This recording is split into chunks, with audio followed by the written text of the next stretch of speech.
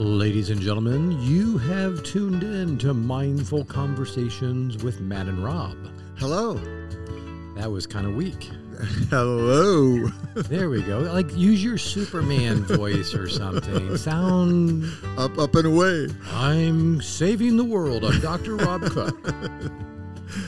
Hey, we like to have fun on Mindful Conversations. We do. Humor is a good medicine for the soul.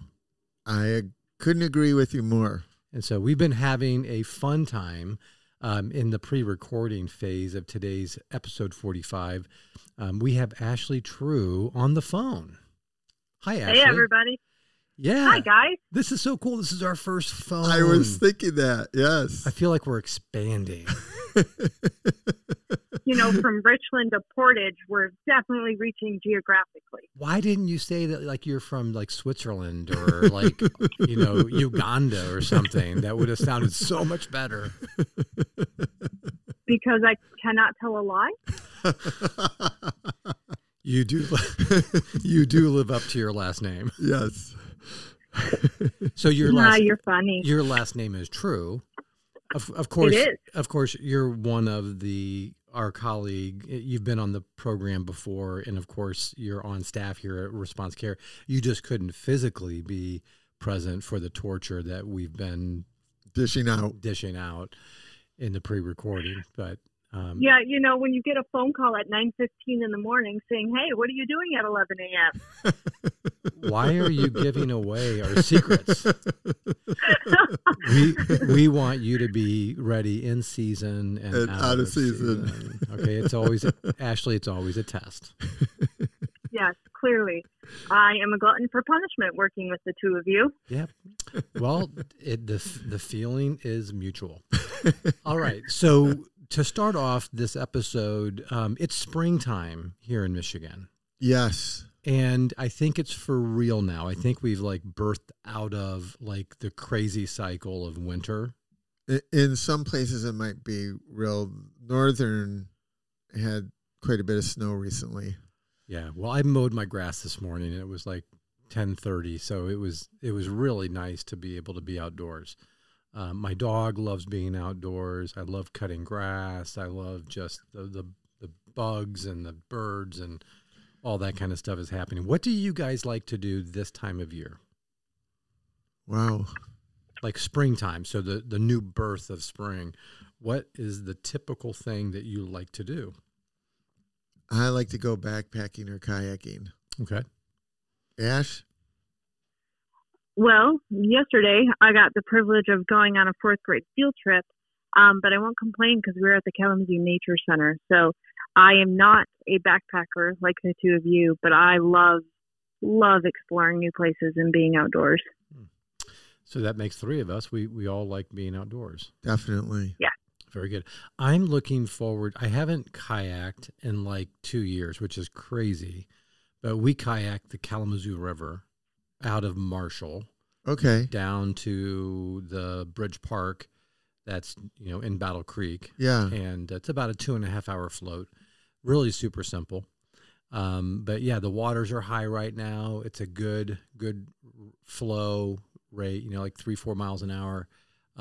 It's super easy because you don't have to work. Well, we need to do that. I haven't kayaked the Kalamazoo River yet. Oh, yeah, we got to do that. We do. So one of my favorite stories was I was with a buddy and you have to drop off the boat.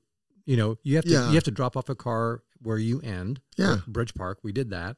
We went up with the boats and the tow vehicle and dropped in the boats at the boat launch, and we floated down, had a great time. But on the way down, I realized that I had left the keys for the car where we would land. I left them with the truck upstream. Oh, boy. So back in that day, I just called my daughter. I said SOS, and she drove to the boat launch, got the keys, and then came down. And nice.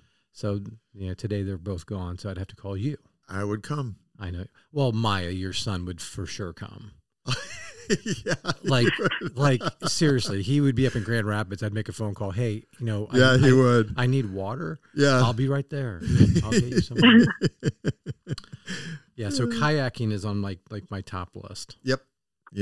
Backpacking, kayaking. Yeah.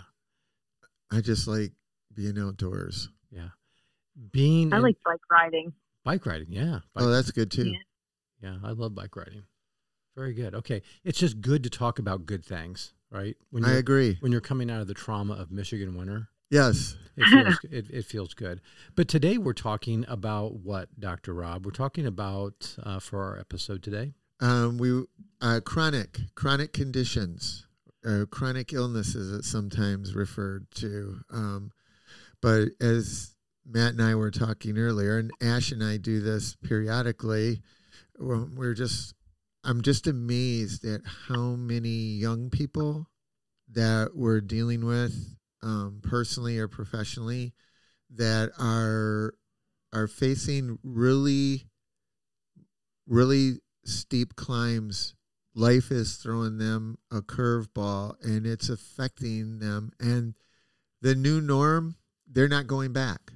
They're not going back. The nature of the illness, the nature of the condition, their life is permanently changing. Mm-hmm. Yeah. So the topic for our conversation today is the reality for those who may be listening, or even us, dealing with chronic conditions. Yeah. Physical. It can be physical, emotional. Mental, emotional, logistical. I mean, it could be anything that's chronic. And, we just got done with the Resilient Conference. So we're talking even now still about the idea of resiliency. Yep. Dealing with something like a chronic condition. Yeah. Yeah. Mm-hmm. It's an unforeseen situation that changes the trajectory of a person's life. And I think I'm hoping that through our conversation, we keep attention on those of us who are experiencing a chronic situation or condition, and those who are affected by our chronic condition. Yeah. Here's a list that I'm looking at, and this is not exclusive or exhaustive, but things like Alzheimer's disease, arthritis, asthma, cancer, COPD, Crohn's, cystic fibrosis, dementia, diabetes is a big one, epilepsy, heart disease, mood disorders like mental disorders, multiple sclerosis, Parkinson's. Yeah, like the list can go on and on. Yeah. Would you guys add anything to that list? I would. A lot of what you mentioned are things that tend to be acquired at some point in the life, but I think for part of this conversation too, or even, obviously this is going to be my lens, but, things that people are born with, or, like I have cerebral palsy, other people are born with different things that from the get-go impact their life. Because I think that whether somebody's born with something or they acquire it later kind of changes how somebody might cope or address, some of these things. And so I think even just things that people are born with, or even think of like amputees, post-military or, accidents. Mm-hmm. I think the point is that it's a situation or a disorder that persists for an extended period of time. That's how they generally define it. It affects a person's ability to function in a normal way. And those things that you listed, Ashley, are things that do that. When you listed heart disease, that's the one that jumped out at me because I deal with heart disease. 3 years ago, a heart attack and then open heart surgery, and that left me with some chronic pain in my chest and in my leg. So these conditions do affect our ability to function, whatever normally means, in a normal way. Ashley, would you feel comfortable just maybe giving us a little bit of a picture being born with cerebral palsy? Sure. And the idea of what it was like, I mean, obviously being born with it, growing up with it, and then as an adolescent and as an adult, how did you adjust, and what's it been like for you? Yeah, I'm just taking some notes because you asked me a couple of questions, and I want to be able to make sure I reference those. So I think here's the thing about CP, as many people call it, is it's a very heterogeneous disability. It's actually one of the most common childhood physical disorders, and it often is accompanied with cognitive impairment as well. And so CP can vary on a spectrum of severity. I was fortunate enough that mine, I would say mine was probably initially diagnosed as moderate and then shifted into the mild realm. Those that know me know that I walk around with a slight limp, but I get around pretty good. And so I think it is worth noting that lots of people have different experiences with CP, but my story is one that my mom had what was known as complete placenta previa, which means the placenta, I was on top of it. So we were reversed. So anytime my mom stood, she hemorrhaged. And so I believe I ended up being an emergency C-section at about 28, 29 weeks gestation. Mm-hmm. And then the prognosis was I was 2 pounds, 1 ounce. And the prognosis that my parents were given was that I would likely be a vegetable, is what my parents told me. Oh my goodness. That I'd likely, oh, sorry, I didn't know you guys didn't know that. No. Yeah. So before my dad passed, he told me the full story because I think as a kid, I got edited versions. But my dad was asked which one of us he wanted, my mom or me, because they didn't think they could save both. And my dad, being the fierce, passionate man he was, had some choice words with that doctor, which I can't imagine being in that doctor's position either. And fortunately, we both did survive, but I didn't meet really many of my physical mile marks as a kid. I could barely walk by the time I was 4. And then I was fortunate enough to get into U of M Ann Arbor. And then that's when surgery started. And my 2 biggest surgeries were at 4 and 6. And so I can actually remember the first time I, quote, jumped because they had to lengthen both of my heel cords. And I was probably going on 7. And so it's been an interesting journey because there's been progress and then there's been setbacks. And so I would, quote, graduate from a wheelchair and then need to go back in for periods of time, just depending where we were at with surgeries and physical therapy. So it's been a varied journey. And I would say, adult life has been a lot smoother as far as surgeries, but then random things happen because I do lose my balance and I fall, or as what happened in the fall, a plate slipped out of my hand because I had a muscle spasm and then a piece lodged in my wrist, so just different things do still happen.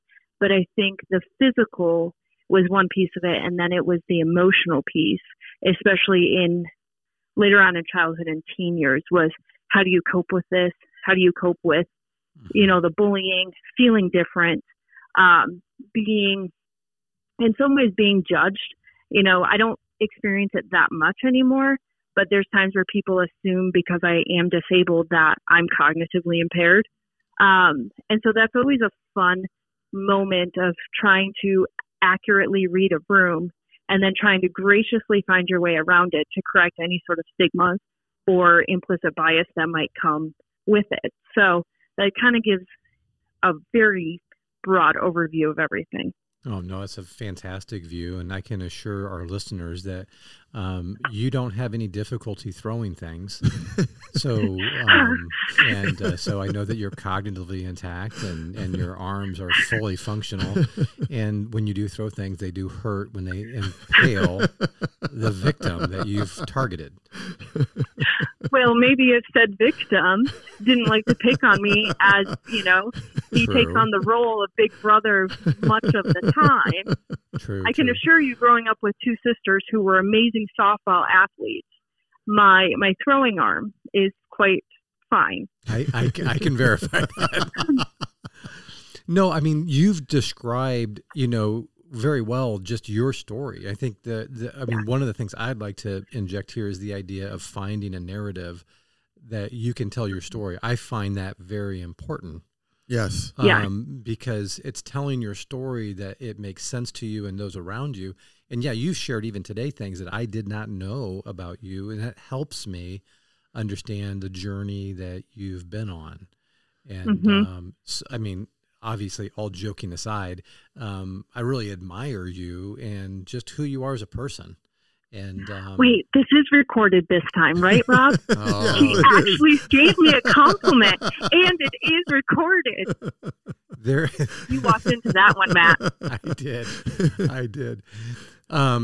So that's a great story, and I know there's more to unpack. Dr. Rob, you have shared, and I think our listeners have heard before, but if you haven't, you had a heart attack back in 2020. Yes. Yeah.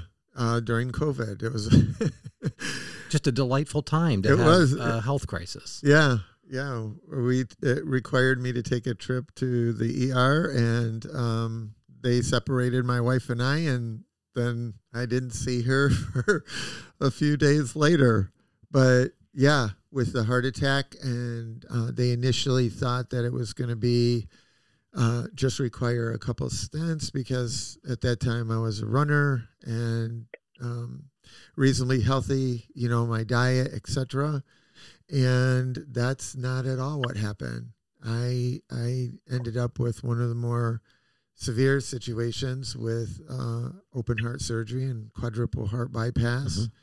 And as a result of that, there's some nerve damage that I now live with in my chest. And what I don't think a lot of people recognize is with heart bypass, wherever they take a vein from your leg, and many bypass patients have more pain in their leg than they do in their chest. It's just after almost 3 years, neither my chest nor my leg, the pain has completely gone away, and they said it probably won't. So now it's an issue for me of chronic pain. Learning to now live with something that didn't exist. Could you maybe describe, was there, like, even as you described going into the procedure, in your mindset, this was going to be kind of an in and out procedure, like a heart cath with stents? Yeah, that's what they initially thought.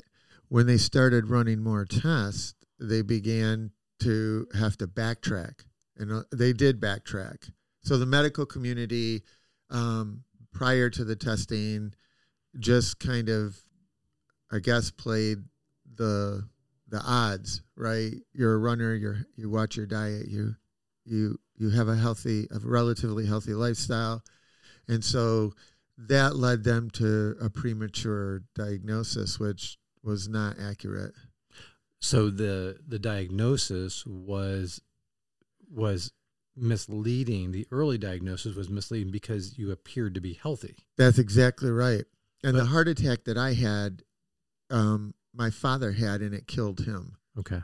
So they call it the widowmaker. And so for all intents purposes, as they kept running more and more tests, the prognosis and the diagnosis became darker. It got worse. Yeah. Yeah. So your stories are a little bit different. Ashley being kind of born with a condition, you discovering the heart issue, and then others listening may have their own. But as we talk about the general topic, what makes sense? What should be on the radar as we have this conversation about dealing with chronic conditions? That, and Ashley can weigh in, but from my vantage point, I would look at the commonalities, let's just say, between Ashley and I. When you listen to her story, there's uncertainty.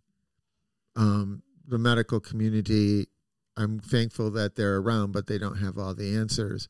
There's the psychological component or distress that these conditions facilitate, and then there are the physical. There are the physical limitations. And for me, with the chronic pain, I cannot, and with the heart disease, I cannot do what I once did. Like, for instance, they don't want me running anymore. So, and then Ashley referenced her physical challenges. So those are just some of the commonalities that when I look at or work with people with chronic conditions, that those are themes you see time and time again. Don't you think, Ashley? I do. And, I like the way you just approached that, Rob. And one thing I'd kind of add to that list with the uncertainty and how do we cope is also grief. When in my opinion, we live in a culture, and I like what Brene Brown says. She calls it gold plating grit. And I think part of my own story and my own journey, because Matt, I think one of the things that would help us frame this conversation is how do you make sense of your own story? Because we live in a culture where we do gold plate grit, and we also can hedge towards what I'll call toxic positivity. But through all of this, yes, we need to see some of the positive in it, or you get lost in the storm. However, along the way, I think there's a huge important piece of grief. And even through my own journey, when I finally, which was a little late, got myself into therapy in my early 20s, one of the things that my therapist did for me back then was she just looked at me and she goes, "We're going to sit in grief for a bit." And I was like, "What are you talking about?" Because part of what kept me going was always pushing forward and not taking the time, like Rob said, to think about either the things that we lost, like Rob can no longer run, and that was so important to him, and then there's also not only what we once could do, there's also grieving what will never be. Like in my case, I was taught that whatever you put your mind to, you do it. And that served me, I would say 90% well. It kept me moving forward. It kept me pushing the bar higher. But then there's a little bit of a disservice in that we don't grieve. I didn't grieve that I didn't have a normal childhood. I didn't grieve that some things would never be normal. Even yesterday, being at my daughter's field trip, there was a moment where I got stuck hiking because I thought we were staying to more of the, easy trails. And when I'm hiking with friends, it's no big deal. But there was a moment where I almost did completely lose my balance. And then I finally sucked up my own pride and asked for some help. But that's all part of the grief process. And whether you're born with something or you accumulate it later, I think grief and how you frame your narrative is highly important in that story. I couldn't agree with you more. It's like you have to grieve those things that were either lost or have never been. And then and I'm not trying to take it down the conversation down this road, but just as a footnote that it's not just those of us who have the condition that has to grieve. It's those who love us. Mm-hmm. It's the caregivers and the people. When I was early on after the surgery, those first 2 weeks for me were like I don't care if I ever remember them or live them again. But mm-hmm. I was completely dependent on other people for everything because mm-hmm. the pain was just so great. And I'm not saying that my pain was worse than any others, but for me, it was like, it hurt to breathe. And, mm-hmm. and you could see it, Matt and Ashley, you could see it. And, the family is trying to make sense of all this and what are they going to do? And then the uncertainty is like this. Is this member ever going to get better? Yeah. And then in real time, to Ashley's point, the grieving, it's to me, it's not an option. What we're talking about facilitates, to Ashley's point, grief on some level. Mm-hmm. Yeah. And, the categories that we could reference are varied. I have a close friend dealing with a situation regarding parenting, mm-hmm. and the child has a diagnosis, and it's more complex than I'm going to describe just in the sharing time. But the idea of the parent having to endure the disorder, let's say it's a disorder, and helping that child navigate over the long haul and being able to go from stage to stage as the child develops, but so does the disorder. Yeah. Like it doesn't go away.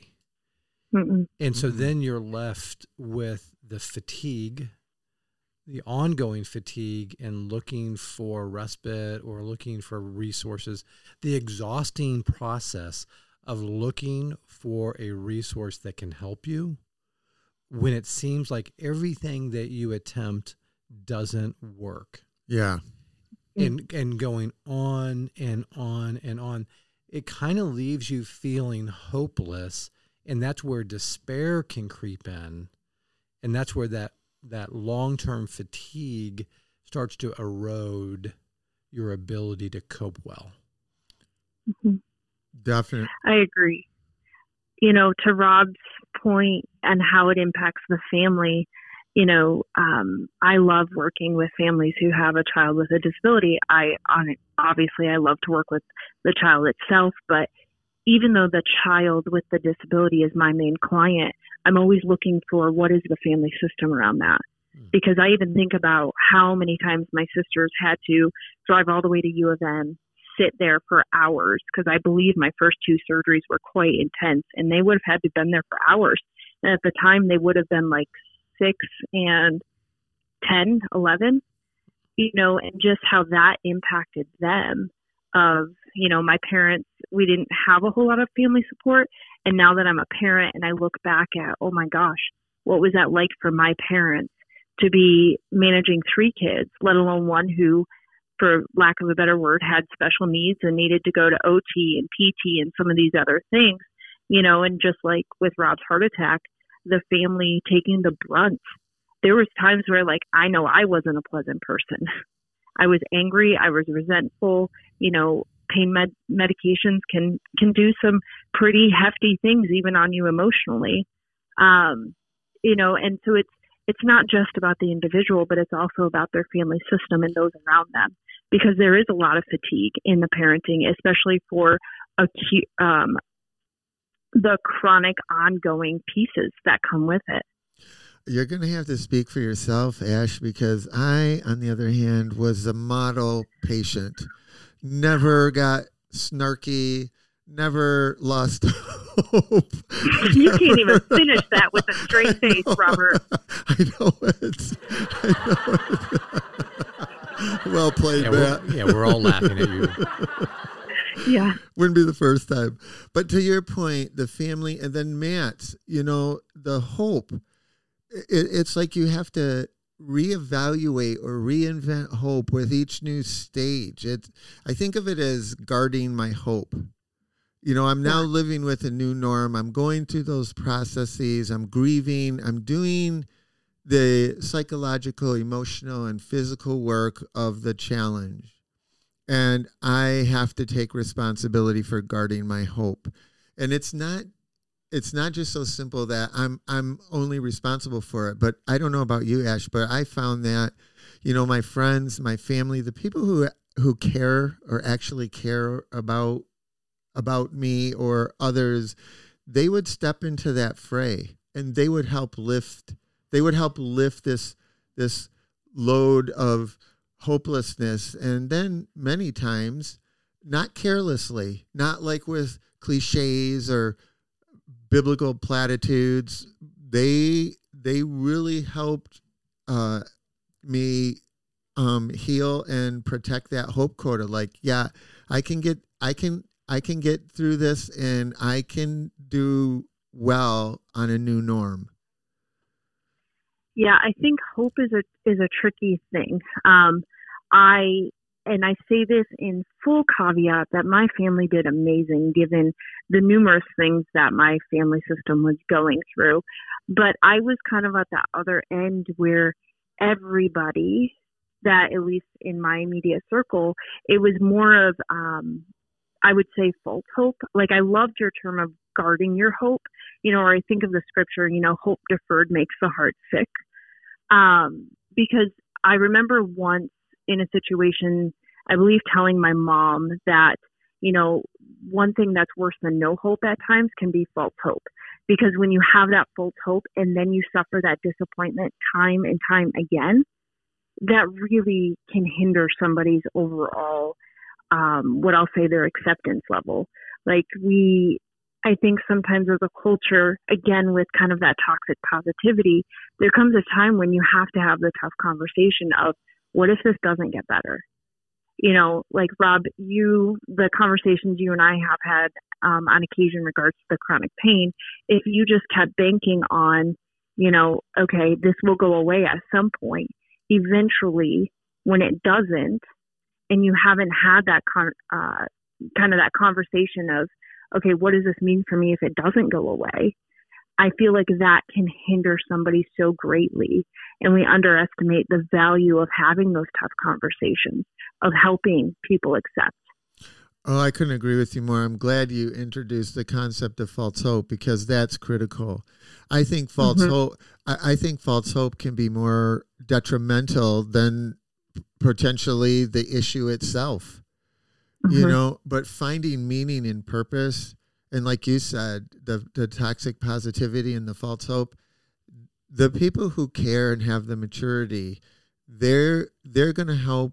They're going to help, I think, guard that hope quota so that it doesn't move into that toxic false hope, that unrealistic, you know, God is going to heal me of this or deliver me from that. And I'm not saying he can't or won't. I'm just saying that on a broken planet, it doesn't always work that way.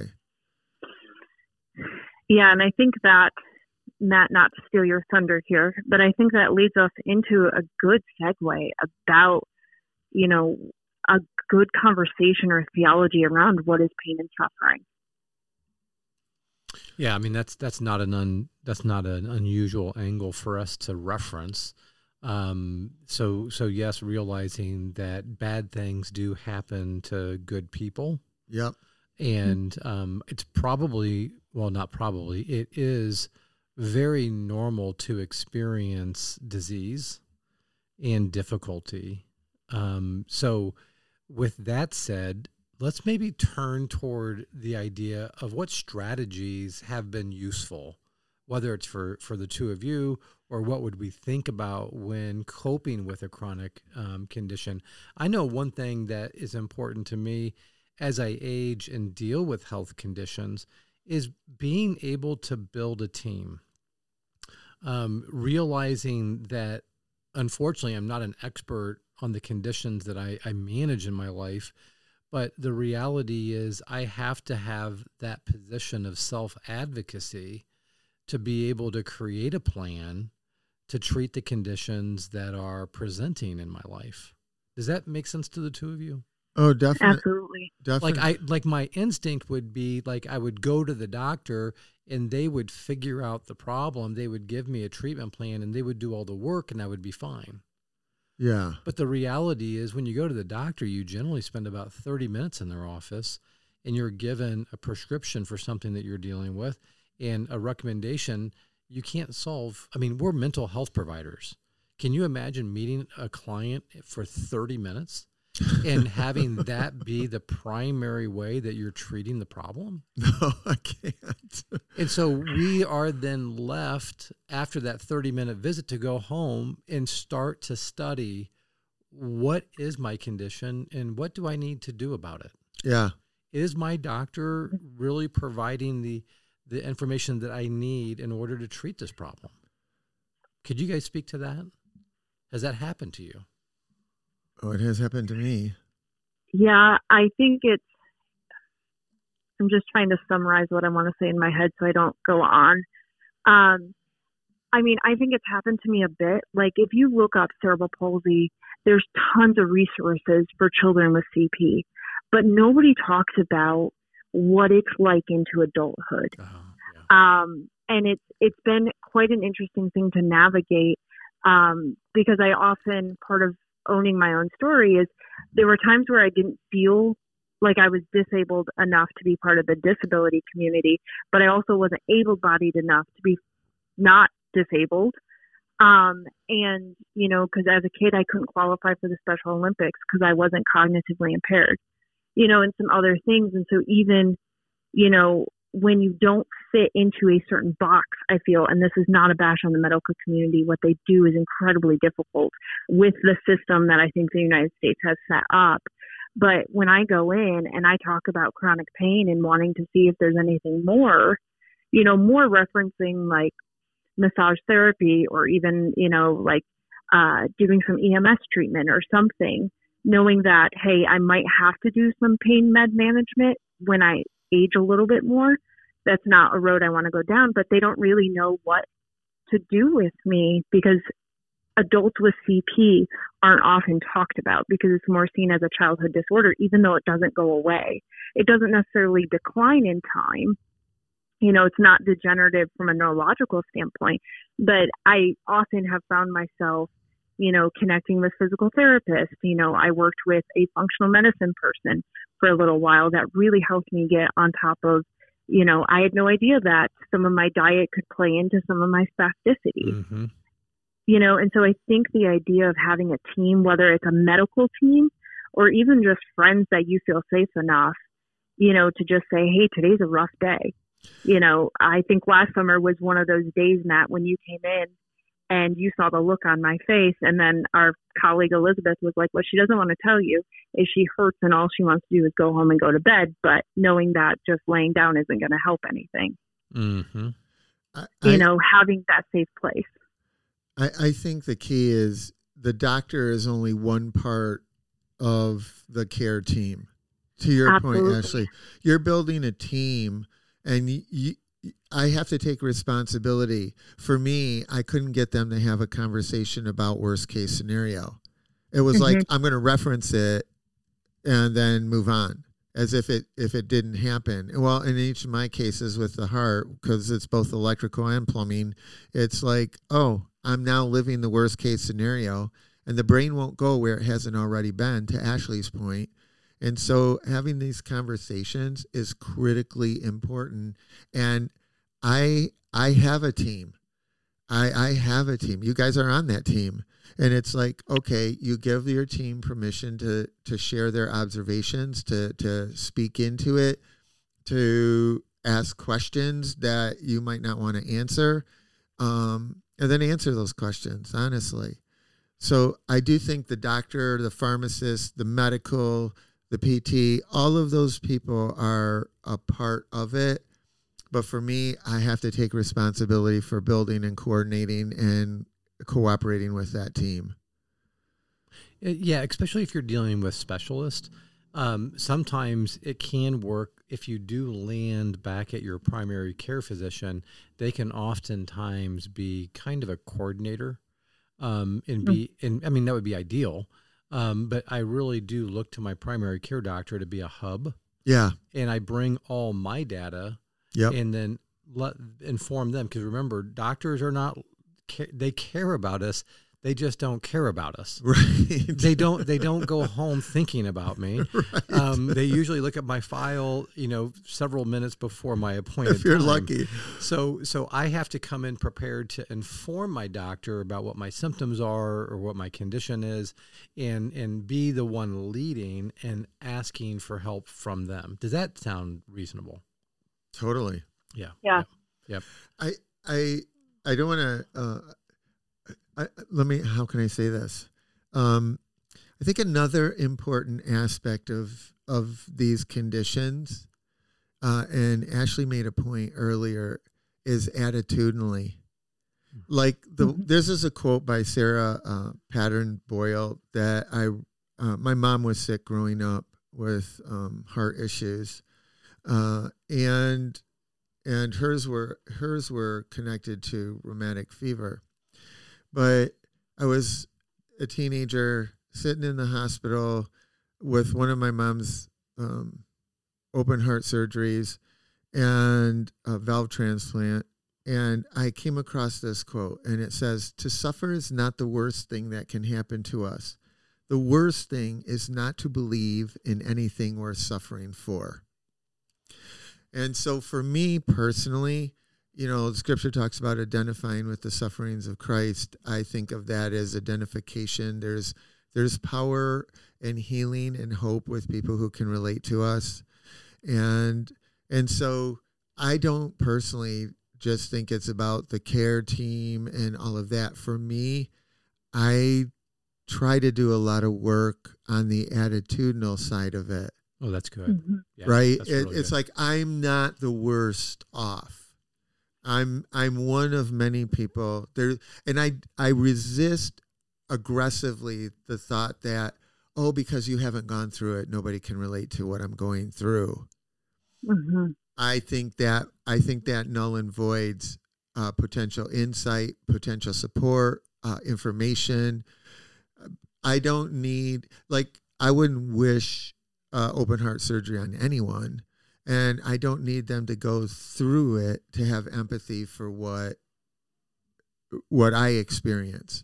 I think this is a great way to kind of finish this episode, is to talk about the person who is living with somebody that's dealing with a chronic condition. And you did reference this early in the podcast, but let's turn our attention to the support system, the family members that are around the individual. And here's what I heard based on what you just shared, Rob. The reality is, as a partner or as a bystander or as somebody who cares, I know I can't change the situation. Right.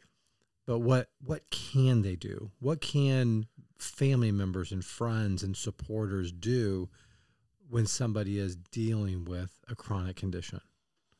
Do you want to take first run at it, Ash, or do you want me to?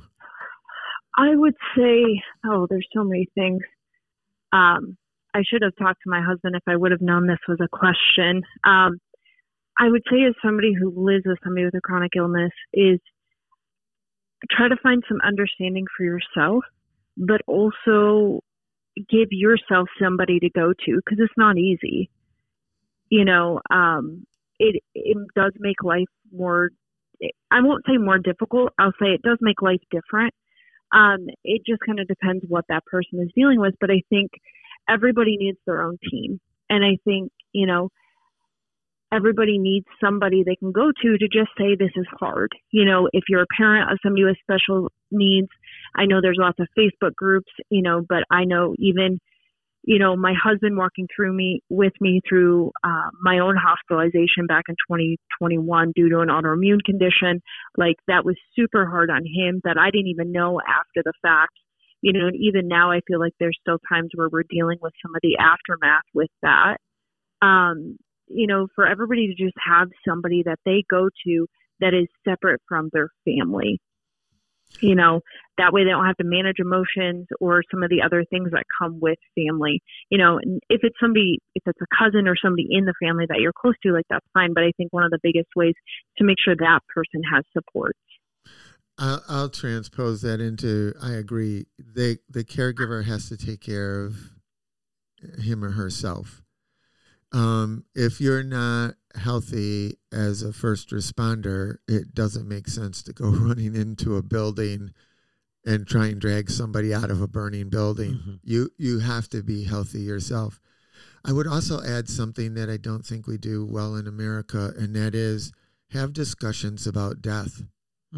Like for me, there's a high probability that my heart will kill me. And I don't hide that fact from my family. I invite them in. I have conversations. And it's not morbid. It's a reality. Mm-hmm. And so I think, the caregiver has to care for themselves. I have to be open and invite my caregivers into the conversation about their concerns, their hopes and fears. I have to take responsibility as a care recipient to allow them that permission. And then I think too, they need to Ashley's point, give us some space. There are days where it's easier and there are times where it's harder. And sometimes if the pain gets really intense, I have everything I can do just to kind of hold it together. And it really helps when the people around me don't assume what I need, but will ask. And then to just create that margin of space. And if I am being a jerk, my kids are pretty good about telling me you're being a jerk, which I appreciate, because that then kind of is a warning shot across the bow of the boat. But those are some of the things that come to my mind. And understand the nature of what your loved one is dealing with. I mean, if you don't know about CP, research it. If you don't know about heart disease, research it. Understand. And then I would say, acceptance is a big deal. Mm-hmm. Moving toward acceptance. Yes. Touching base with acceptance. It's not like a one and done type of thing. No. It usually comes in stages. Yeah. And be gentle with yourself. Be sensitive to yourself and others as you learn about the condition, as you seek to understand what it means to maybe your partner or your close friend, whoever is dealing with the chronic condition, and try to find healthy ways to cope with being overwhelmed. Yeah. Okay. Yeah. Okay. Mm-hmm. Be a good listener. Be a good listener, yeah. And listen not just to the person you're caring for, but to yourself, as Ashley and you have pointed out. This is a marathon. Mm-hmm. Yeah. I would even say it's not even a marathon. And I don't remember if this was at the conference or not. I used this analogy with a client this morning. You think it's a marathon, and then you get out of the water and go, oh, crap, here's a bike. Because a lot of this stuff is more than a marathon. It's a triathlon, and it tends to throw things at you that you're not expecting. I can stand corrected. I like that metaphor better. Was it at the conference? It doesn't matter. Anyway, but I just, I think that's part of it is for somebody who is supporting somebody with a chronic illness, is look at your belief system. I think my husband will be okay with me saying this. We had some unique issues in our marriage early on because we both had certain, I'll call it cultures to us that, neither one of us was seeking to understand. We were both hedging in of you need to understand, you need to see it this way. But neither one of us were being gracious to the other and being willing to say, you know what, I see your point of view. And so I think as somebody who's supporting, just keeping that in mind. But I also, just understanding that don't assume, and I mean this hopefully in a good way, don't assume that there always is a light at the end of the tunnel. Mm-hmm. Because then you're always searching for, okay, now it will come to an end. Now it will come to an end. And like, I know for me to find out, I actually first got diagnosed in my early 20s with an autoimmune disorder. That kind of knocked me off because I was like, come on, I'm already coping with cerebral palsy, Lord. What else? And then after about 10 years of trying to manage it, in my perfectionistic ways, thinking that I have control of it, it then lands me in the hospital, and just kind of keeping in mind that flexibility of this could be a triathlon. You could get out of the water. And unfortunately, we live, this side of heaven in a broken world, and it might not be the finish line yet. And the finish line might not even be until we get to the other side. Yeah. I think that's what acceptance does. You articulated it well. Acceptance enables me to adequately assess. It prevents, it guards against false hope. And the question to me in this kind of conversation is never why me, but what. It's important to ask the right question. What do I need to do now? What do I have to do to accept this? What do my people around me, my family, my friends need? What is the role of God in this process? What is the role of doctors in this process? Mm-hmm. And I think that's all brought to you by acceptance. I actually like that strategy a lot, forming or framing good questions and not necessarily demanding an answer. Right. But seeking to understand what the answer could be. Yeah. Because I think that people who live with chronic conditions, they frequently get to, or I like to believe that we frequently get to the point where I can live with mystery. Yeah. To Ashley's point, the light at the end of the tunnel is not a light at the end of the tunnel. Right. Right. Well, it's 49 minutes after the hour. And as always, a very engaging and delightful conversation. As we come to a conclusion of this conversation, let it continue. Explore if you're listening and this conversation has inspired you to further develop thoughts and feelings about this. Find somebody to talk to. Yes. And allow this conversation to develop for yourself. Thanks, Dr. Rob. Thank you, Ashley, for joining us today. We look forward to seeing you in person next time so you can do harm to me. Have a wonderful day. For those of you that are listening, thanks for tuning in today. Be blessed wherever that may lead you. Thanks.